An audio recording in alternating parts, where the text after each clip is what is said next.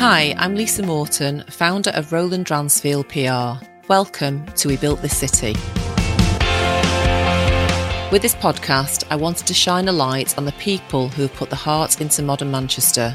You can build a city with bricks and mortar, but it's the people that make Manchester great. People like my guest, Adrian Ellis. There's a lot of connections, I think, with Manchester, with the region, with the local guests, regular guests, and our staff members who, most of them are from this area and have been with us a very long time. Adrian is the general manager of the Lowry Hotel, the first 5-star hotel in Greater Manchester. It's a stunning place that's been right at the heart of luxury hospitality in the region for the past 20 years. Adrian is one of our finest hoteliers. He's chair of the Manchester Hoteliers Association. He's also passionate about supporting the next generation through his role as lecturer and ambassador for Manchester Metropolitan University. You're going to hear about a man who leads through great relationships. He loves his staff, he's proud of what he does, and he's created a real community here. So I wanted to know, what does it take to foster an atmosphere where all the staff are proud of what they do? How do they work together to see the business live, breathe and grow?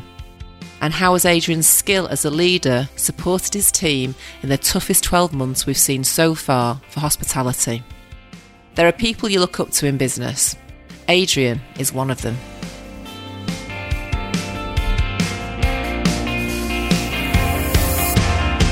Adrian, thank you for joining me on We Built This City. You're welcome. So you're an adopted Manc, originally from Norfolk, and moved up to GM with your wife Audrey over a decade ago. Is that That's right? Yeah.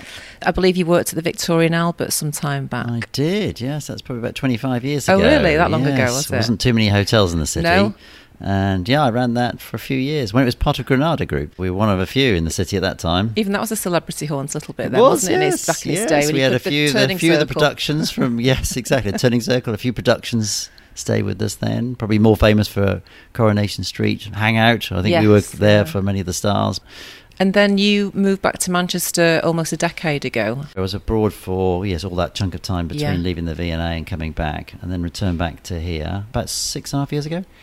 And you're also chair of the Manchester Hoteliers Association, which represents all the GMs in Greater Manchester and the city centre. And we're talking today in the unbelievable presidential suite, which had a big refurb about 2 years ago. And we've just been chatting that some of the most famous celebrities probably in the world have slept or partied in at some point. They have. Me too. Well, they're not a celebrity. I did stay here once the night before my friend's wedding about 15 years ago. Wow. And she's still got the Lowry slippers now. It cost her so much, she's keeping the slippers.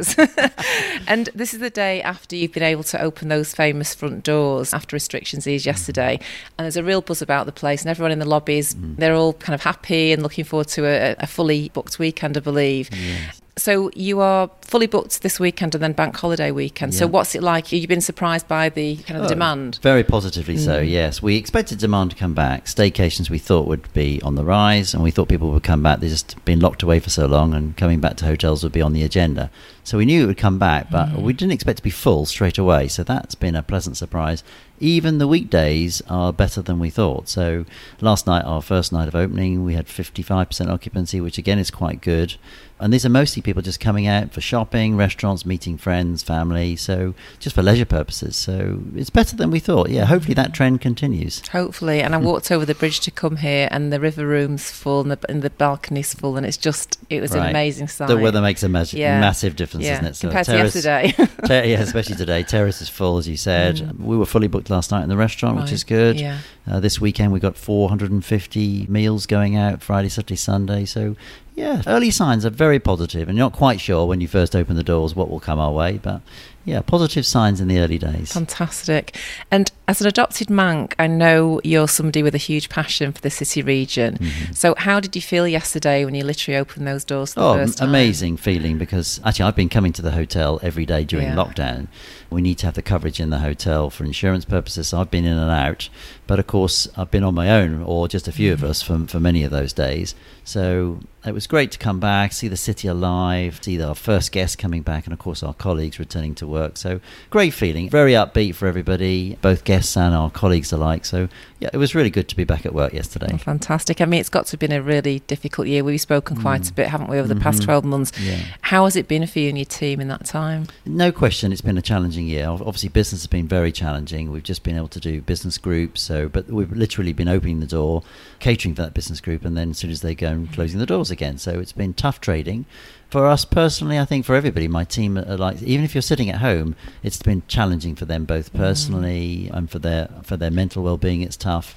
We went through all those periods, of course, when we were in Tier 2 and Tier 3, so all these seem a distant memory now, but was challenging for all of us, I think, and we'll get back to normality hopefully fairly soon. And you've had your fair share of elite sports people, haven't you? Football teams in, a few dummy coaches. A couple of cricket teams, so we've had a bit of that over the last few months, yes. It's kept things interesting. Yeah. What would you say that you've learnt about yourself over the past 12 months, like personally or as a leader of a team of people? You can never replace the connectivity you need with both guests and with colleagues. So I've learned about myself the importance of doing that. Even those, obviously people have suffered, unfortunately, sadly, losses of family members or loved ones or friends. But even those that haven't have been at home, can't take for granted. I think there was perhaps a feeling at the beginning, even the media were saying that people are on furlough, aren't they lucky, being at home, and government are paying for their time at home and so on. But you can't shy away. This has been a difficult time for people. They can't get out. They can't go and see friends and loved ones. I think I've learned for myself the importance of being connected with people, trying to keep people's spirits high and keep people motivated. So that's a big thing, I think, for all of us. One of the things that struck me, obviously we do a lot of work in the hospitality sector, and a few people who've been on the podcast over the past 12 months, like Mary Ellen and Corinne Bell and Simon Wood, this sector is full of people who are grafters and they are doers. And so, therefore, they found that very, very difficult to just be on furlough and sit outside and enjoy the sunshine. So that must have been difficult for people who do long shifts and really understand how to roll the sleeves up. So you must have encountered that situation that people wanted to help 100%. Out and couldn't. Yes, 100%. Chefs are a breed in their own right, aren't they? And you mentioned a couple there. Our chef included. I think it's a great analogy because he went through a period of 2 or 3 months where he's literally walking around his own home thinking, well, I've done the painting, I've done the decorating, what can I do next? Then he went through a period of doing some sort of sporting activity, and he was out with his bike and he was playing golf when he could and different things. And now he's been back at work on and off for some months now, helping catering for these sports teams, but also he's been doing this at-home dining, which are takeaway boxes, and that's kept him engaged and interested. And he's very much one of those characters who's got itchy feet. He needs to be doing something all the time. One of the traits of our industry in recent months have been the creativity. We've been able to come up with new ideas. That at-home dining, I think, has been very popular, and it's kept people engaged, kept those who've got itchy feet doing things and kept them engaged. And especially in this run-up, we've not just opened the doors yesterday. We've had a bit of a run-up to this where we've been getting ready and prepared, and I think all those days have been much savoured by everybody in terms of preparation and getting them engaged. And those who've got itchy feet have managed to use their talents to the best. So. And have you found that lots of people have said that by being creative, they've been able to engage the brand with a wider audience maybe than they even did before? So new customers are going to come as a result of that. New customers are going to come, and existing customers think, oh, that's a good idea. So we've the sort of creative things, and everybody's done their own thing. So we've done our at home, which is the takeaway offer, but we've also created gym pods. So instead of the gym, which is quite small and therefore would only cater for 2, 3, 4 guests, we've created pods out of meeting rooms and made them into small gym space, and that's been well received by everybody. We also created, a few hotels did this, but we created office space out of bedrooms or office spaces out the bar where we're offering drinks during the day. So we try to do our own bit of creativity, and it's got my team stimulated about coming up with new ideas. Guests are interested and have used some of those ideas that I just mentioned. So and I think it's a good thing that the industry's really enjoyed and adopted very well in recent months.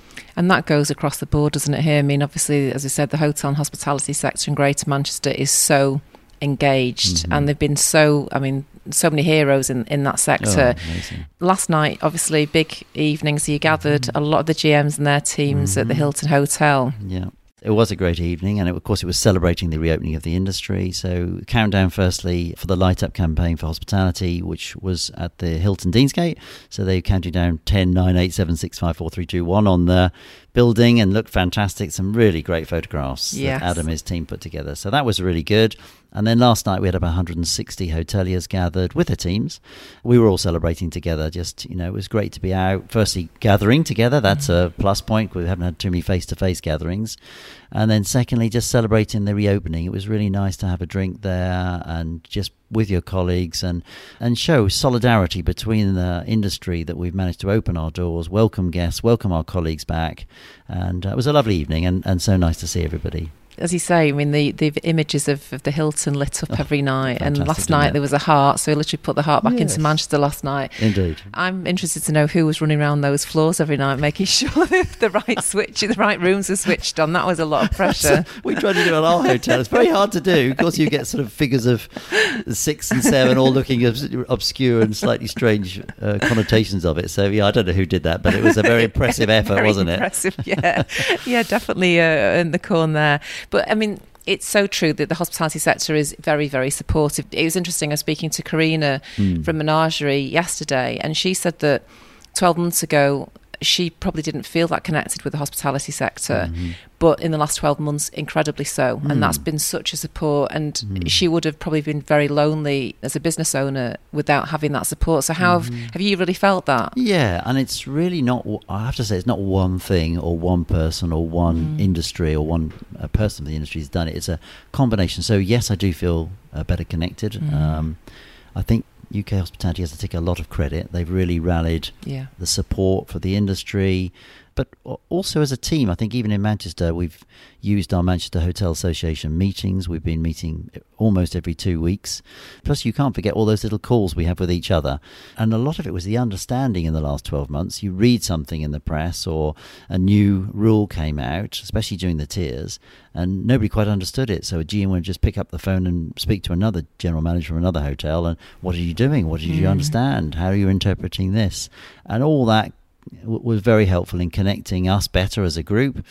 Plus, as I said, the trade associations, the UK Hospitality I mentioned, Institute of Hospitality have also been great, done lots of webinars and informative seminars for everybody. So all of this has been very useful in connecting the industry a lot better than it was previously. Like in all crises, I suppose, that's the time when you pull together, don't you? And you can kind of go forward in a stronger way. Adrian, the Lowry was the first 5-star hotel in Greater Manchester and obviously one of the most iconic. We're actually in Salford, but Manchester's tried to claim it as its own, hasn't it? I mean, there's been a little bit of smoke and mirrors sometimes. So what's so special about this place for you? There is a very special feeling. It's 20 years this year since we opened the doors, and we're just marginally inside Salford by a hairbreadth from the river. So it's very closely connected to the city of Manchester. I think we know we're probably the closest to Deansgate, aside from Hilton Deansgate, of course. Yeah. So we're very connected to the city centre. In terms of what's special, I think there's a unique feature about this hotel. So we're very much, it feels like a boutique hotel when you walk around, when you come as a guest here, yet we're still able to take the bigger events, the bigger groups, the bigger sporting events and the bigger conferences. So it's a combination where we're able to do a bit of both. Many team members have been here almost the whole 20 years. Really? And therefore they know we have a lot of regular guests coming back since day one. So they know the guests very well, they know them by name. So that personal touch has never gone away. And that there's a real sense of connectivity between guests and colleagues here. And we try to keep that local connection. I think we were talking a lot about Manchester. We try and keep that not only with what we're doing with the community, we use a lot of local suppliers here. Majority of our suppliers are within 20 miles from this hotel. So there's a lot of connections, I think, with Manchester, with the region, with the local guests, regular guests, and our staff members who, most of them are from this area and have been with us a very long time. That's so nice, a real kind of community feel then. Obviously, 20 years, I was knocking around in the bar when you first opened, makes me feel very, very old. But there've been some real moments in history, haven't there? And you've been host to some of the biggest stars here. I mean, Lady Gaga, Rihanna, Kylie Minogue, Taylor Swift, Pharrell Williams. Obviously, Jose Mourinho's spent 2 years and a lot of money here, didn't he? In a suite, I think, racking up over £500,000. You won't obviously confirm that, but that's what I read. So, can you tell me about some of those A-listers that you've looked after? I mean, who really stands out for you? As you know, in my profession, I can't name names. Absolutely. But we have had a lot of... It's primarily music and football. I think that's where it lies. Across the board, we've helped with film, TV productions, different sporting activities. So it's not only that, but football has been a mainstream for the hotel. We're very well connected with lots of the football teams, not only in this country, but also abroad. Many of our big nights here, I guess, have been some very big European clubs as well as the national ones here in the UK. And then there's a lot of connectivity because we've been so close to the arena here with music. So a lot of the music stars have stayed here, as you said, in the presidential suite, but also we have a lot of other suites. We've got 14 other suites here. So people have stayed in the suites, and they sometimes stay when they're on tour or even when they're playing in other cities here. And if we're very lucky, and the guests are very lucky, we sometimes see them in the bar. Yes. And if we're super lucky, they play on our piano, which is in the bar late at night. Earth, Wind and Fire were here many years ago. We had Four Tops. I'm not sure they're still around as a Four Tops, but that was also some time ago, and they've played in the bar. So we've had recently not so many in the bar, but we've had one or two other stars that have come down either as groups or with groups of people, and they've just played a little bit, or they've sung sometimes in the bar. And late at night, you can see this occasionally. It's sort of one of our hidden advantages. We stalked it out a few times for the Killers, and when we weren't looking, we knew they were here, but we didn't end up seeing them. You've held some of Manchester's biggest balls, haven't you, in charity bashes here, and obviously the Manchester Evening News Diary Party, which was one of the biggest things on the calendar with Diane Bourne, and she's got her stories, which she's been on the podcast and told me a few stories about that. But tell me about the very famous MHA ball, because that was not to be forgotten. Yes. Well, the MHA ball is now too huge to hold at this hotel. So I've been chair for MHA now for 5 years, and numbers have grown from sort of 400 to we'd had 640 at the last one. So really big numbers. Principal Hotel have been helping us out for a number of years because they can take those big numbers. We just had a meeting very recently and planning now for the next one, which will be going to be in January. The ball, in essence, apart from the numbers, is a really great night for celebration for our industry. So we have 10 awards to recognise the best front of house employee, the best chef, the best person in restaurant and bar. So we have different awards recognising the different categories of employees that we have working with us. And then we raise a huge amount for local charities. We always pick 3 to 4 local charities. And then I think last time, if memory serves me correctly, we raised something like £40,000. And that gets divided between the local charities. So it's a combo, really, of great charity initiative, recognising the best talent, and probably the most important for everybody is getting together as an industry and celebrating the successes of the year. So it's in the diary. We're already telling people about January 22 and they're getting excited. So it's something to look forward to for our industry as we get back to business again. And you always have a really amazing theme, don't you? So yes. It's a couple of themes. The circus theme, that picture of you in that top hat still circulating. So we've done that. We've done a gala dinner, which was a cabaret style. Top vote at the moment is sort of Parisian style theme for the coming one in January. So we always have a theme. Tradition now to me to dress up in something when I'm presenting the award or doing the speeches at the end of the evening. So we look forward. It's a cracking night, and the hotel industry really looks forward to it. Fantastic. I can't wait for that. So at Roland Dransfield, we obviously do a lot of work in the hotel and hospitality sector. And when new operators come to Manchester, we know that the ones that thrive are the ones who are sensible enough not to just think that they can come in and drop their brand into the city, but they have to understand what Manchester wants, what it needs, what our culture is. We need to feel it's our own. So what for you, when you came here as GM, did you feel that the Lowry had captured, because Manchester is literally, Salford has opened its arms to the Lowry, so what was it about fitting in with that Manchester culture, do you think? Yeah, when I came, because of course I came here, it's already 15 years old, but I think, well, firstly, the name is very synonymous with the region. So the fact it's called the Lowry Hotel, and I know Rocco Forti, who bought the hotel, had a great affinity with Ellis Lowry and even had some of his paintings and artwork. So there was a strong connection with arts and culture because of the name and location, and the fact that Ellis Lowry was also living in this region. But I also felt that we were very well connected with the local community, especially with the cultural part. So aside from the arts, as I mentioned earlier, we've also catered for various musicians and artists over the year. So our connection with museums, with local artists, with the artwork in general was very strong and still is very strong. I also felt, when I've worked in London, I've worked there also for many years, it tends to be that a lot of London hotels have employees from all over the world. That tends to be the nature of it. Whereas here in Manchester, almost all of our staff are from the local area. And that close connection when I arrived here, it was a very warm welcome, which is very much typifies Manchester. The staff, as I mentioned, some of them have been here many, many years.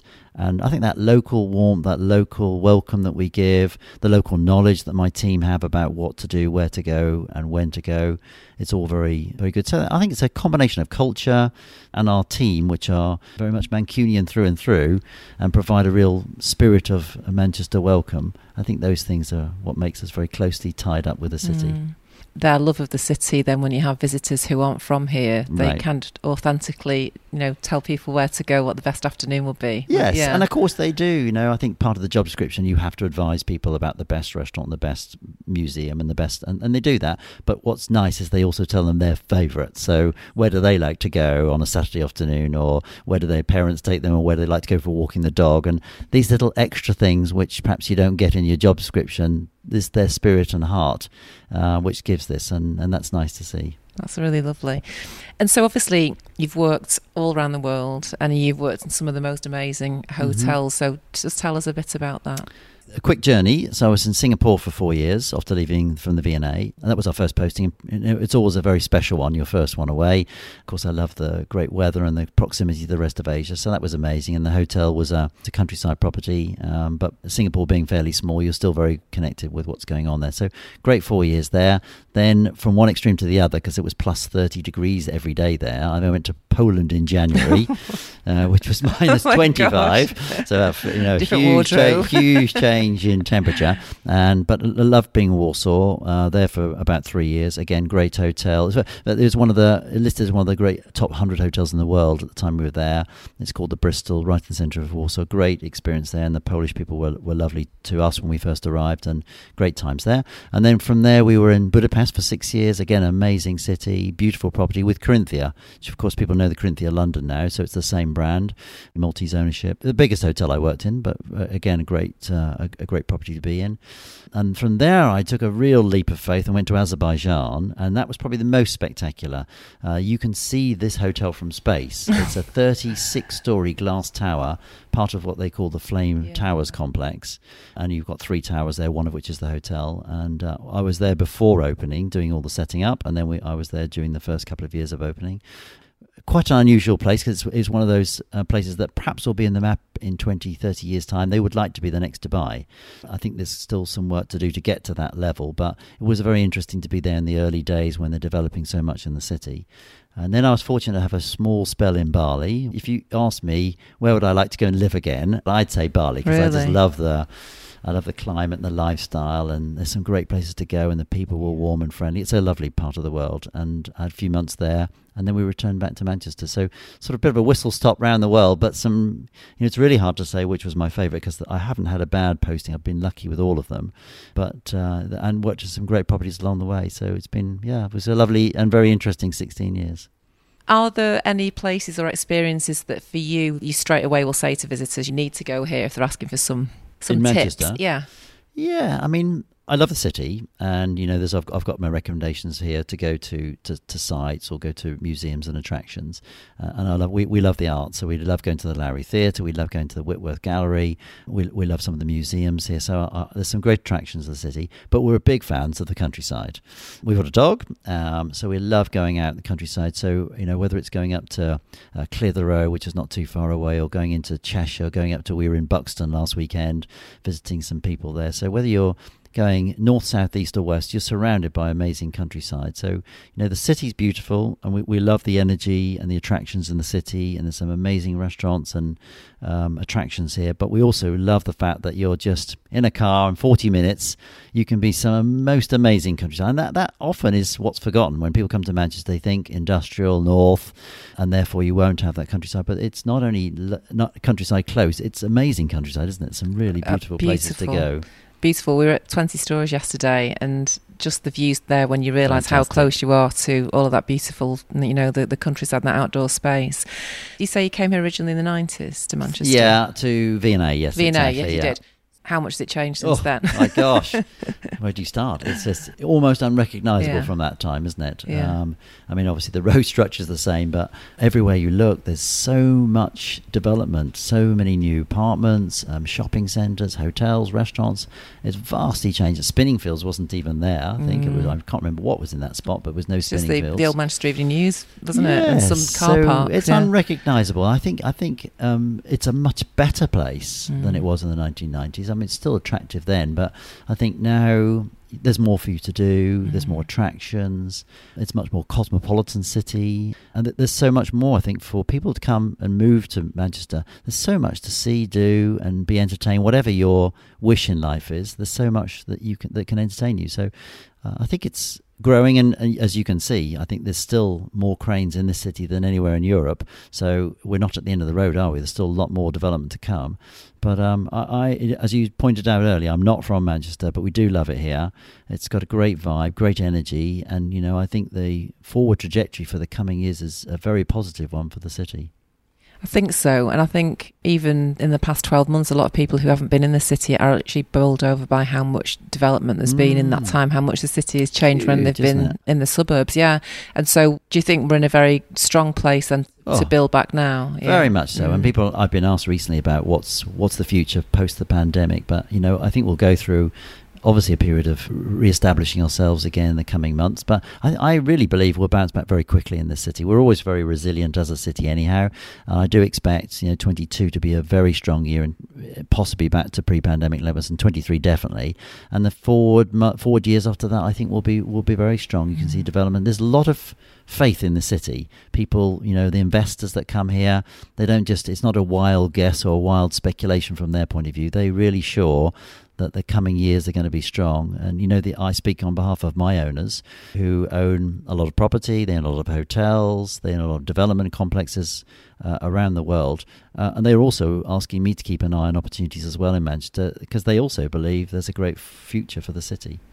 Yeah, so yeah, absolutely. And I think maybe even for the next 12 months where people might be a little bit less confident about travelling abroad, then we've got everything here for a great weekend or a mini break, haven't we? Yeah, no question.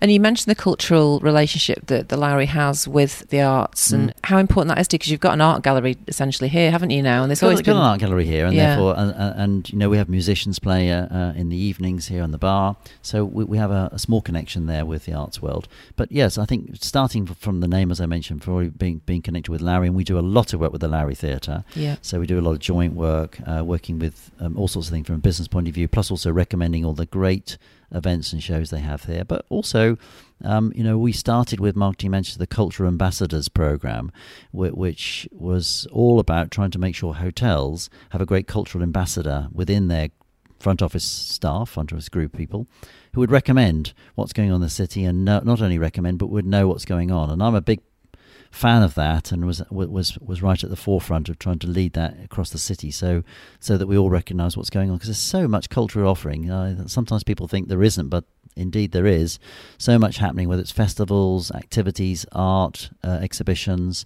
music, whatever your interest is. There's so much to see and do here for people, and the cultural activity I think will only carry on growing, especially with the new arena that's coming on stream in 24, Factory which opens next year. So there's so much on offer here, and will be on offer in the years ahead.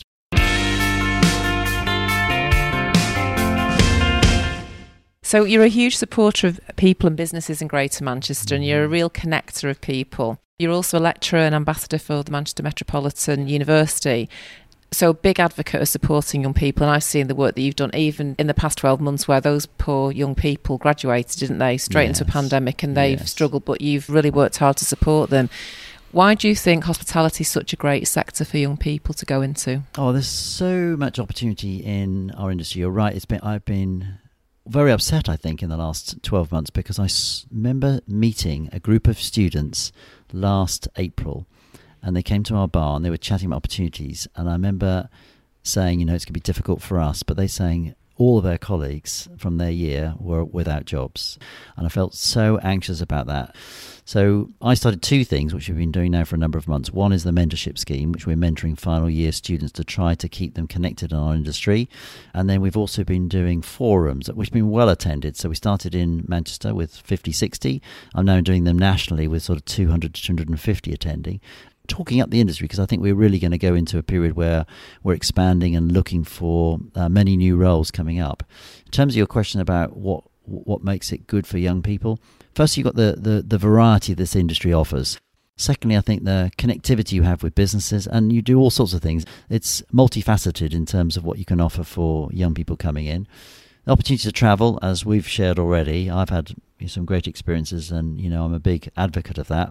And I also think these days being a GM in 30 is very achievable, and there are a lot of opportunities and programs that can lead you there. So I think it's another great reason why young people should get in the industry, because you can move fast up the ladder and get to the top very quickly and get into good senior positions and be able to move around and do live wherever you like in the world. So great opportunities for young people. I've not seen it like that before as general manager, because you have to have interest and knowledge of so many different areas, like you say, business or culture or sport, to understand those sectors, because they all are touch points for a hotel, aren't they? Yeah, very much so, yeah. What's the culture like here? I would say we're a very friendly bunch. We're a lot of industry professionals, and people are proud of what they do. So whether it's the chef or the head housekeeper or the head of revenue management, people are proud to be working here, and they're very proud of what they do and the work that they do. So professional bunch, extremely friendly, very collaborative. So, we at the end of the day, we're not a massive property. We're 165 bedrooms, so we fall in that sort of middle category in terms of size of building. So we all work closely together. It's not a vast team, so we're very collaborative in what we do. We're always coming up with new ideas, ways to change and develop things, add new things for both our colleagues and for our guests. I think we're more and more trying to nurture that talent. So we're very much now about bringing in not only students but people who need that opportunity. So we work with Springboard and we offer them opportunities here. We've had some successes working with Mustard Tree, as you know, provide and support the homeless, and we've provided a couple of opportunities for them too. So we want to try to provide this industry an opportunity for whatever your stages at life, opportunities for people to come in and seek the industry and use this as a training ground, a career for that individual in our industry. And obviously, Roland Dransfield, we're very interested in values and how that impacts an organisation. What kind of things do you expect from your teams when they show up? We're looking for, first and foremost, passion and energy. So you've got to have that in drive. I mean, I think almost whatever you do, if you don't come with that, it's not going to be for you. So people have to be passionate. We all go through good and bad days, and having that passion and energy to drive you through whatever's going through in your personal life is so important. So that we're looking for. We're looking in many positions for ambition. I'm a firm believer, if we've got positions that come vacant, we try to recruit from within. So we need people to be ambitious and move forward. We want people to be very connected with their local area. So we want people to understand Manchester, understand the attractions, understand what's happening here, be the purveyor, if you like, of the best that's available so people can recommend. I think those days where concierge was simply there to recommend restaurants and book taxis have gone now. I mean, large part you can do that on your phone, can't you? So now I'm encouraging our team members to recommend experiences. So what can you do in Manchester? So if you like, hidden or secret Manchester, and what will that mean for the guests? So they have these great experiences. So yeah, all these attributes we're looking for an employee, a prospective employee, to come here. So connectivity to locale, energy, passion for the industry, career, professionalism. I think all of that for us is very crucial, yeah. And I'll let you have our values before we did this podcast. So is there anything on there that stands out for you? So I thought leaders create leaders, and that really harps back to what I was saying about nurturing young talent. And I thought, that's us really. We are trying to do that, and I'm definitely trying to do that and creating our future leadership for not just for this hotel but for the industry. Leaving the Lowry as a better place. Yes. Yeah, I think that is Good also one. That's something I have a close affinity with. So all of us passing through as a journey, myself included. Where are you going? You leave? Are you off, Adrian? Nowhere soon. But I know it'll be part of a journey Yeah. here, and I hope in my time we would have done our bit to improve and leave it for the next incumbent to carry on growing. So hopefully we do that. The one I really felt closest to, and I love this, is plant trees you'll never see. I like that. You do think, don't you, in perhaps your later life, that you want to leave some sort of legacy. And the legacy I'd like to think about, or at least try to leave, is what we can provide for the young talent I mentioned, students. And that thing, I remember when I started out and I was a student, there were 60 students in my year. And after 3 years, only 7 of them were left in hospitality. And that still is in the back of my mind, that somehow as an industry, we've not converted that to a higher level. And if I think of engineering and a similar sort of level, they have 90% conversion. They stay in the industry. So we've got to get to that level. So, if I could leave a legacy, it would be getting this industry to a level where the image, the reputation that we have as an employer of choice, and the young people we bring through stay in the industry. I won't be able to do all of that, but I'd like to do my bit to try and create that sort of legacy for young people. That's really lovely, and that's my favourite value too as well. The other thing we talk about at Roland Dransfield is making sure that we really create long-standing and secure relationships. You're a master at that, and I've seen you in practice. What's so important to you about doing that, and what's your secret? Long-standing relations very crucial, and that applies to all stakeholders. So guests, employees, partners that we work with, suppliers, and owners, very important. So I think treating each person differently, listening to their points of view and what they're telling you, working with them in a very collaborative way, and understanding their point of view. I think these are all traits that help with a long-standing relationship. And I don't treat any of those people I mentioned in the same way. Ultimately, same aims probably there for the business, for us as an industry, but each person will be treated slightly differently. So, owners will have one perspective on something. The suppliers will be looking for a different angle. Employees and my colleagues here will be looking for something else from what they're doing here. So each person needs time spent with them. You need, as I said, a good listening ear, working with them on what they're looking for in their own goals and initiatives going forward. And I think by doing so and spending time individually with each of them, I think that helps with a long-standing relationship, which, as you said, we try to cultivate. And I think it's very crucial for our industry. And clearly you've managed to do that here, because you've had people that have stayed with the hotel for a very long time. Very long time, yeah. A young man called Sam Hyde on the podcast a couple of weeks ago, and he's a professional boxer. He's been boxing since he was very, very young, and he's now got a great gym, and he's got a growing business.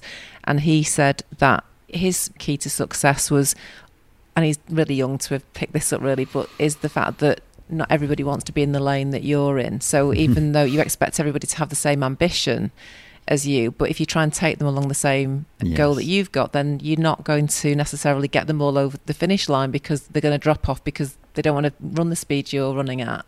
I thought it was really interesting, and he pointed out that I'd taken longer than he has to figure that out. But clearly that's something that you've done here, because people want out of it what they want out of it, don't you, for their life? I have to say, in my early years, I probably wouldn't have had the same vision or view. You appreciate people have got different roles and different ambitions, as you say, in life, and therefore you have to treat everybody very differently. So, and sometimes my own team get confused, thinking, well, hang on, you're saying this thing, and then the owners have got a different perspective. But it's not wrong for everybody to be in the same bed together, just how you look and work with those people and get the best and try to realize their interests and work with them. It helps foster great relationships. Applying different things to different people is very crucial for us. Talking about different things to different people, I'm dying to know, what are the kind of most outlandish requests you've had? And you don't have to say who's made them, but you must have had some really big requests over the years. I had one in Baku, which is probably the most wild one. It was for, let's say, a king from the Middle East.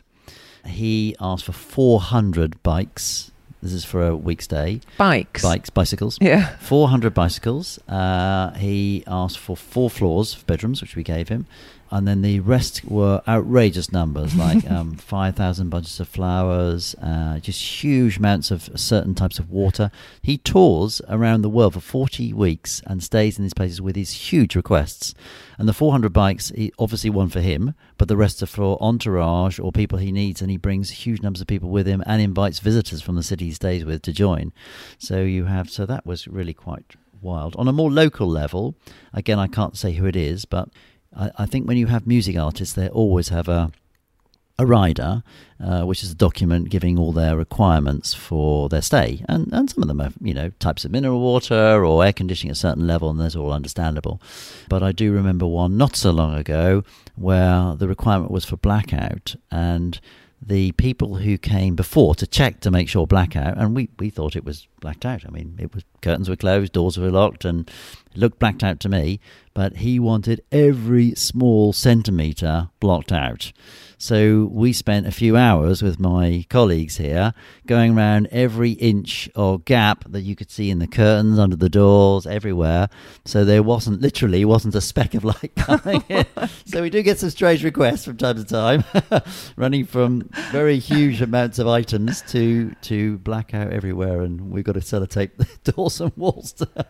That must be a thing, though, with the celebrities, because Karina, when she was at Neighbourhood, she said Miley Cyrus was going over there, and they sent rolls of vinyl to go up at the windows, and there was no one to do it, so Karina had to get a credit card out and literally do all of the windows herself. Lost all the nails in the process. I can tell you another one, Lisa, which is quite an interesting story, because it was a long time ago. At the V&A, we also, as you said earlier, we used to have TV stars, and Tony Curtis sadly died now, but he stayed with us, and he stayed in one of the suites, and so he arrived on this particular day. I was duty manager. He went up to the room, and him and the adjacent room was for his assistant, and took him to the room. He was quite happy. We did everything best per the rider, so the chocolates and fruit and everything was there. And he said, where's the connecting door for my assistant? So we said, well, you just have to go out in the corridor and it's the next door. He said, no. And this wasn't in the rider, by the way. It was his request on spot. So he said, I need a connecting door. So we said, well, there isn't one. So he said, no, you've not heard me. I'm asking you to put in a connecting door. And he was there for about, I think, 3 weeks. Anyhow, to cut a very long story short, we actually put in a connecting door. We put a door into the wall, built it for him. I had to ring Granada Television, of course, to get the permission to do it. But as he was working for them at the time, they agreed on spot. And sure enough, in 24 hours, there was a connecting door. Wow. It got to be important to be able to ask for a connecting door, haven't it? You know when he made right. it. You know when he made it, when you got that done for you.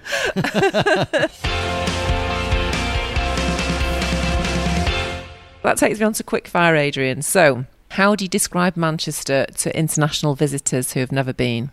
I think it's vibrant. I think it's got cultural attractions galore.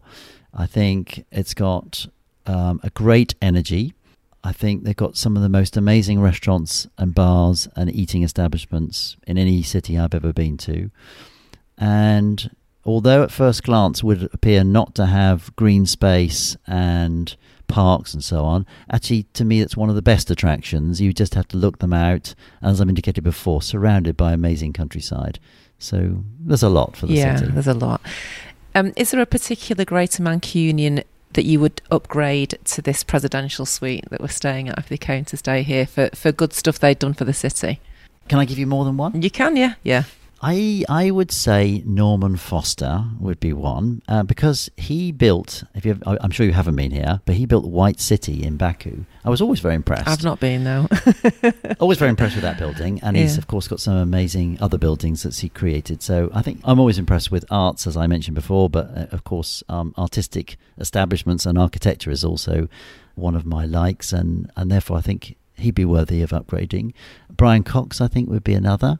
I think this city has a sort of scientific slant or bend, doesn't it? And we're definitely growing. We're obviously the home of graphene, but there's a great science link, I think, with this industry. So I think he would be somebody. And Kevin Covins would be another person. But Kevin Covins helped produce a book. I don't know if you've seen it. We have it in our rooms. It's a photographic book about Manchester. Yeah. And I met him several times with the previous owners to this hotel, and was always impressed with his photography, and he's a very nice man. So yeah, these are three. There are three I would pick. very worthy residents of the presidential suite.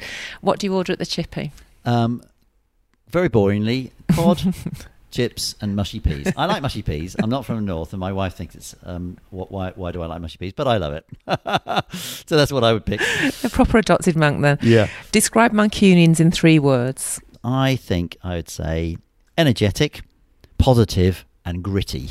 Yeah, gritty for sure. Gritty. I think we are very resilient as a group of people, and for me, gritty means resilient and determined. And I think good word. And I think gritty really. I think the first two goes with all I've been telling you earlier, but gritty, I think we have in abundance, don't we? And that's why I think we'll come out of this pandemic very well, because we're a gritty bunch, aren't we? Definitely. And then what do you miss most about Manchester when you're not here? Well, I'm going to say, and you probably wouldn't have expected this, I'm going to say green spaces.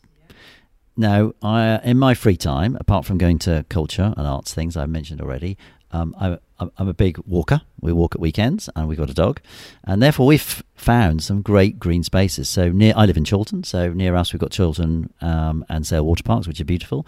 We also love going to Alexandra Park, which is a real hidden Victorian park. We love it.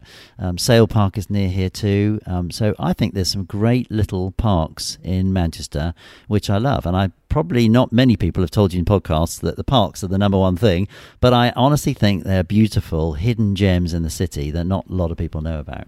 That is so true, and people haven't really said that, but I realised that I did walk past you on the towpath, and I was on the phone, as I always am, and then you with your wife and the dog, and before I realised I'd gone past you. But same for me, so I live in Brooklands in Sale, and since lockdown I've walked everywhere, but you can get Chorlton Water Park, 2 water parks and a go, and that's my go-to now. It's just a wonderful walk, isn't it? When I moved to Manchester, you drive around the city and think, well, where's the green spaces?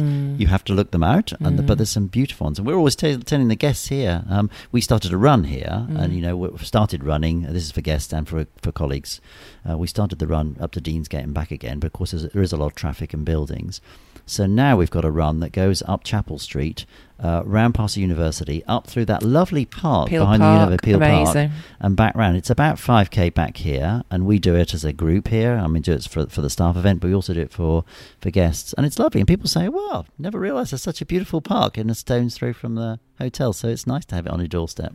And that park's going to be reimagined so that you'll see the greenery, and obviously it's the river, isn't it, and the green part there, so it's just hidden. You kind of drive past that all the time on Chapel Street and don't see it. I took my wife there about 6 months ago, and we've been here, as I said, nearly 6 years, and I said, we're going to Peel Park today. She said, where? And so it says just near the hotel, and we drove there, and she said, well, there's no park here. So I said, well, we'll just walk past university, and there it is, and it's beautiful, isn't it? It's so lovely. Nicely done. And as I said, we're very close. Yeah, watch out for me. And then we love Alexandra Park. I think that's also a great park. Yeah. We love the cafe in the middle there. So Sunday walk for us is walking the dog around there, have a cake and a coffee there. It's lovely. There's some real gems. There are. You're absolutely right. Absolutely. So just lastly, a day at the Lowry, when you go out at the end of a long day, finish for the day and go and put your feet up, when do you know it's been a really great day? When do you know that it's been a successful day here for your team and for visitors? Yeah, I mean, a lot of it for us is stemmed around the feedback we get. So, I think for us a great day here is when you've done a big event, or we've had a VIP or a group stay here, and you've had some great feedback. That's a buzz for everybody, even something on TripAdvisor, a letter you receive. So people don't write letters these days, do they, very often? No, it's a shame. We had one not so long ago. We had a letter and I circulated, and it was a buzz for everybody, and for me too. So that for me is a great day, when you can go home and the knowledge that the day you've been, and you're only as good the day you've been working in, has gone well, and you've got some great feedback, and the events have gone well, and the guests are happy, then we're happy. Brilliant. So thank you so much for joining me on We Built This City, Adrian, and it's been great to get an insight into how you lead the team here and what it's like in the working day at the Lowry, and also how you've got through the past 12 months, and everyone today in this hotel is smiling as we've kind of walked through the lobby and upstairs. Good luck with this weekend. You're fully booked, and bank holiday weekend, and I hope this the next 12 months is going to be great and much better than the last one. Yeah, well, it's got to be better for sure. But thank you very much, and of course always lovely to work work with Roland Dransfield and with yourself, Lisa. So thank you very much. We for love everything. working with you, and we can't wait for the ball in January. Yes, you'll be first there. I'm going to get a fancy dress sorted very quickly. Thanks so much. Thank you. Adrian Ellis helped to build this city by treating each person differently, by putting in connecting doors, and by committing to leaving the Lowry in a better place. Adrian is such a great leader of people, much like Sam Hyde, the boxer I mentioned earlier. You can catch Sam, who's Manc 46, in the We Built This City feed. If you want to find out more about how you can work with us at Roland Dransfield to improve your relationships, build your values and leave a legacy, then head to rdpr.co.uk or give us a call on the number we've had for the past 25 years, 0161 236 1122. Thank you and see you next time.